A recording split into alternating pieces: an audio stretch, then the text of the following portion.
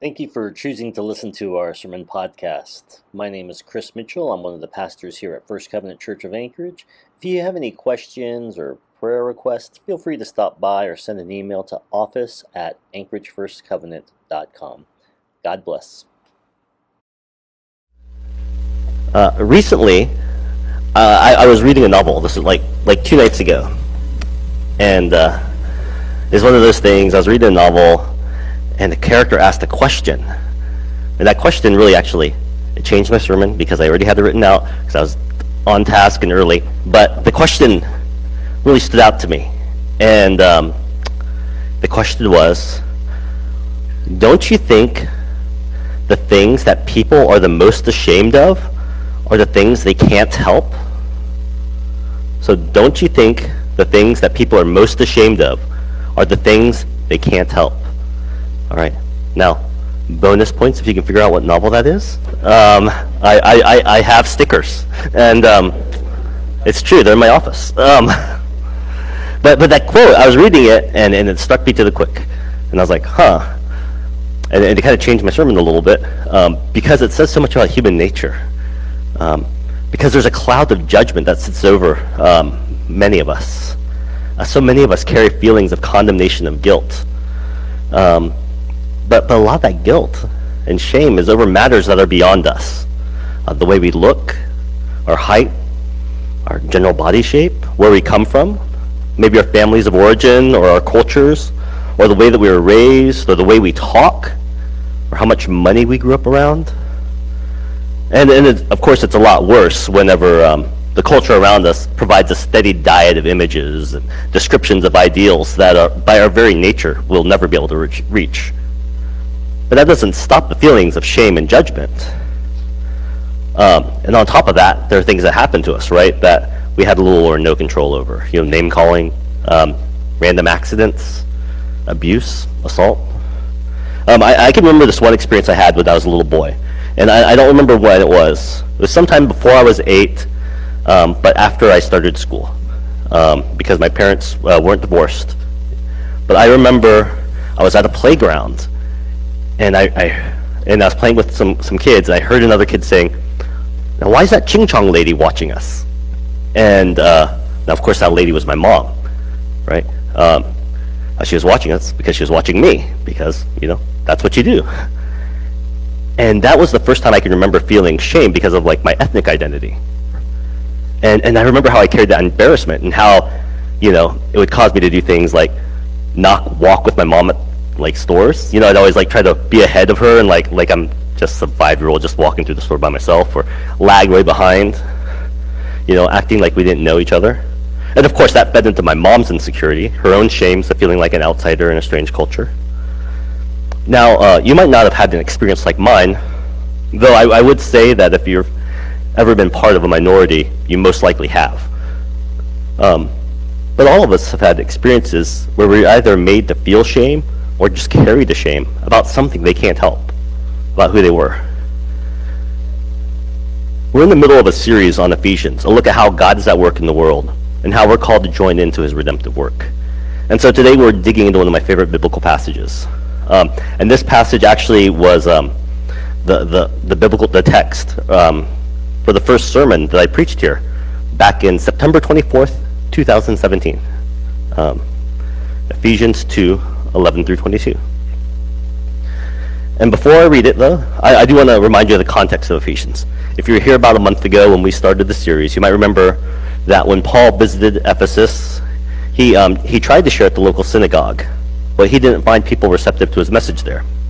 And so he rented some space in a lecture hall and let whoever wanted to come in. And he was successful. People came to know Jesus, and he stayed there for 2 years, teaching anyone who was interested about the faith. But then they had to wrestle with the question. And Ephesians, the book of Ephesians, is kind of an answer to that question. Who are they now? Because Ephesus was a center for religious worship. The Temple of Artemis, one of the 7 wonders of the ancient world, was there. And the town's identity and really its finances, because it was a very wealthy town, revolved around its importance as a religious trading hub. So people that came to know Jesus, who did they belong to? Because they were no longer part of the town's identity. But if they no longer followed the gods of their people, then who were they? Because they weren't Jews. And the Jews, they had a proud history as a people specifically picked to be God's chosen people in the world. They had a strong sense of identity. But what about the Gentile believers? They no longer belonged to Artemis. But who did they belong to? Where did they fit into God's plan? All right, that's the context. So with that, let's go ahead and read this passage. Ephesians 2:11 through 22. Therefore remember that formerly you who are the Gentiles by birth, and called uncircumcised by those who call themselves the circumcision, which is done by human hands. Remember that at the time you were separate from Christ, excluded from citizenship in Israel, and foreigners to the covenants of the promise, without hope and without God in the world. But now in Christ Jesus, you who were once far away have been brought near by the blood of Christ. For he himself is our peace, who has made the two groups one and has destroyed the barrier, the dividing wall of hostility, setting aside in his flesh the law with its commands and regulations. His purpose was to create in himself one new humanity out of the two, thus making peace, and in one body to reconcile both them to God through the cross, by which he put to death their hostility. He came and preached peace to you who are far away, and peace to those who are near. For through him we both have access to the Father by one Spirit. Consequently, you are no longer foreigners and strangers, but fellow citizens with God's people, and also members of his household, built on the foundation of the apostles and prophets, with Christ Jesus himself as the chief cornerstone. In him the whole building is joined together and rises to become a holy temple to the Lord. And in him you too are being built together to become a dwelling in which God lives by his Spirit. There was something in the gospel, in the message of the gospel, that just drove the people of Ephesus to come to Christ, to abandon the gods of their community and come to the God of Israel. But here's the thing. Those people that came to Christ, they were still outsiders, because they weren't Jewish, right? At best, they were called God-fearers and allowed some, but not all, participation in the Jewish community, right? So they can go to the synagogue and they can participate in some of the things, but they're still considered Gentiles and uncircumcised. But also, they didn't belong to their old people, right? They did not worship their community's gods or values, and they did not belong to the Jewish community either. So a lot of the Ephesian believers, they don't know where they fit in. They're kind of in between those spaces. And Paul takes an interesting tactic with them. He tells them to remember that they used to not know God. They used to not have the hope of Jesus. And to remember that they once were lost. I want to reread 11 through 12. Therefore remember that formerly you who were called Gentiles by birth and uncircumcised by those who call themselves the circumcision, which is done in the body by human hands, remember that at the time you were separate from Christ, excluded from citizenship in Israel, and foreigners to the covenants of the promise, without hope and without God in the world. Paul wanted the Ephesians to remember that the alienation and hopelessness that they felt before they knew Christ. He wanted them to remember that. He wanted them to feel the heartache and loneliness, and to remember those times when they were broken and hurt and didn't feel like they belonged anywhere. Right? He wanted them to remember times when they felt hopeless and helpless. He doesn't want them to forget those feelings. He doesn't want them to forget their past, because when you don't remember where you came from, it's easy to lose sight of where you are. When you forget your origin, it distorts your understanding of how far you have come and where you are now. I used to really be into music. I still really like music, but I'm just old now. I just can't keep up. But a lot more. But whenever there was a band I liked, and they would sign to a major record label, or start to make it big, there'd always be like this fear, right? We'd always talk like, are they going to sell out? They're going to get all wishy-washy, lose their edge. They'll forget what they're about. They're going to make boring music just like everybody else. And that's kind of like what Paul's talking about. Paul specifically warned Ephesians of never losing sight of who they were and where they came from. Remember, don't take it for granted. Don't become entitled. And that line about the circumcision done by human hands, it seems like a subtle dig at those that begin to feel entitled by their Jewish identity as God's chosen people. But he also wanted to make it clear to the Ephesians, yes, you were without hope and without God in the world. You were. But that's now no longer who you are. Continuing on, verses 13 through 15. But now, in Christ Jesus, you who were once far away have been brought near by the blood of Christ. For he himself is our peace, who has made the two groups one and has destroyed the barrier, the dividing wall of hostility, setting aside in his flesh the law with its commands and regulations. His purpose was to create in himself one new humanity out of the two, thus making peace, and in one body to reconcile both of them to God through the cross, by which he put to death their hostility. Jesus does not deny the differences between the Jews and the Gentiles. All right, they're different people that come from different places with different things asked of them. Right, their cultures are different. But through the cross, Jesus draws people that are far from one another to him. And the cross is a bridge that allows the reconciliation to happen. Yes, there are real differences between the Jews and the Gentiles. Yes, the Jews have been called to keep a way of life that would be a constant reminder of God's character and goodness. That's something the Gentiles have had to do. But all those laws and covenants of Israel had been pointing to Jesus. Right? Jesus is the fulfillment. He's the other embodiment of the law. Jesus, God in the flesh, is what the law was always leading to, where it was always going. And since Jesus had come, the purpose of being God's chosen people is not to live as a people that pointed to God and God's promises. The point now becomes to be with Jesus, to live with Jesus. Right? This is Galatians 2:15 through 16. We who are Jews by birth and not sinful Gentiles know that a person is not justified by the works of the law, but by faith in Jesus Christ. So we too have put our faith in Christ Jesus, that we may be justified by faith in Christ, and not by the works of the law. Because by the works of the law, no one will be justified. The law doesn't justify. And justification is a fancy word that just means forgiven, right? Made righteous.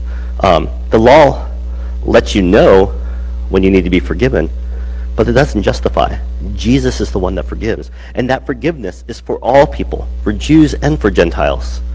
Because it doesn't matter if you need to be forgiven a little or if you need to be forgiven a lot. All have sinned and fallen short of the glory of God. And when you come to Jesus, there's an admission that you need to be forgiven, that you need to be made right. And through the cross, Jesus makes things right. There is no longer division between Jew and Gentile. All are called to forgiveness.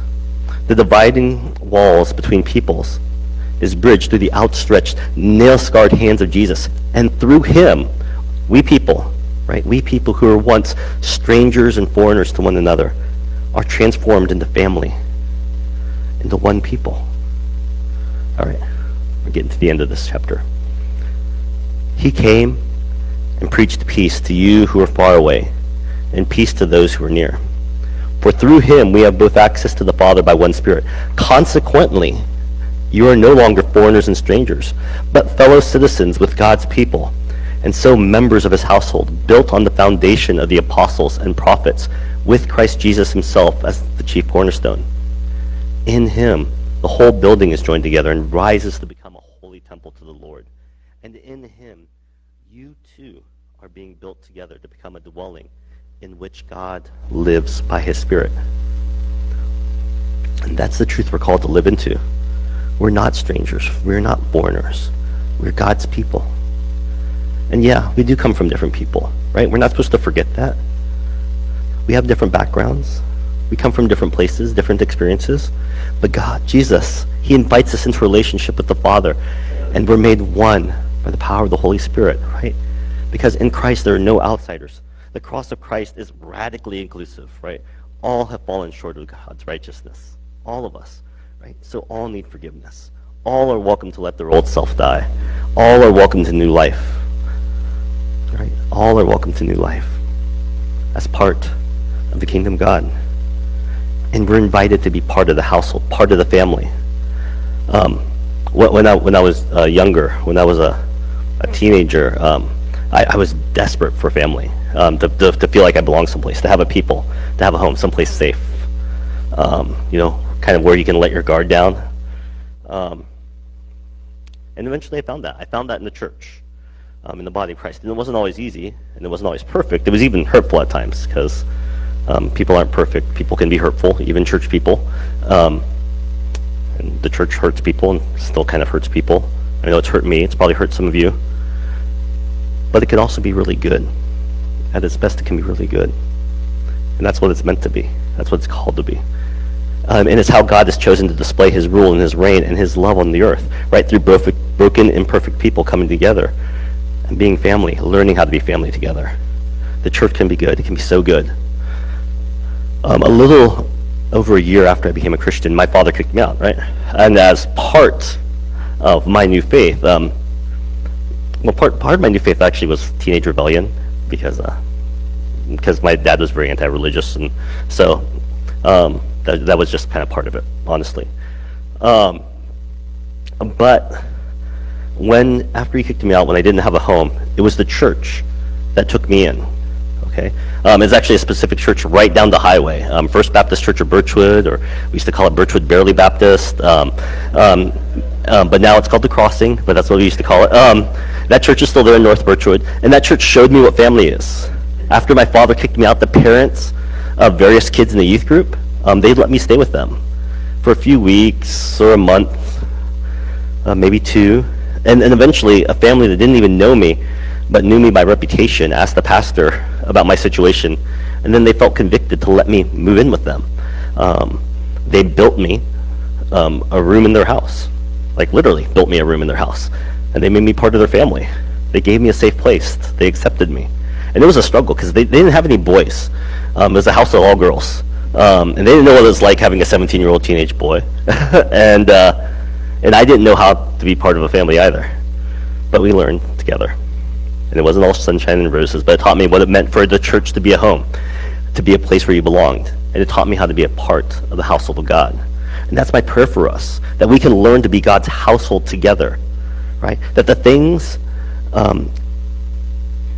we may always know to whom we belong, because the world will always look at us, right? The church will always, or the world will always look. It will always look, and it will always see differences. And those differences can easily become places of shame and of hurt.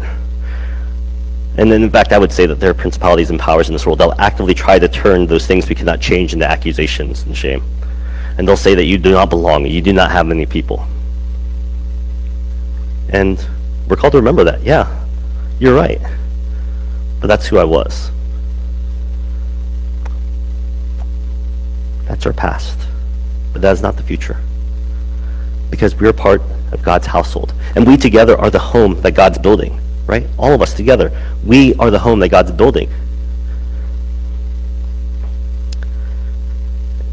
And so what does that mean? It means that together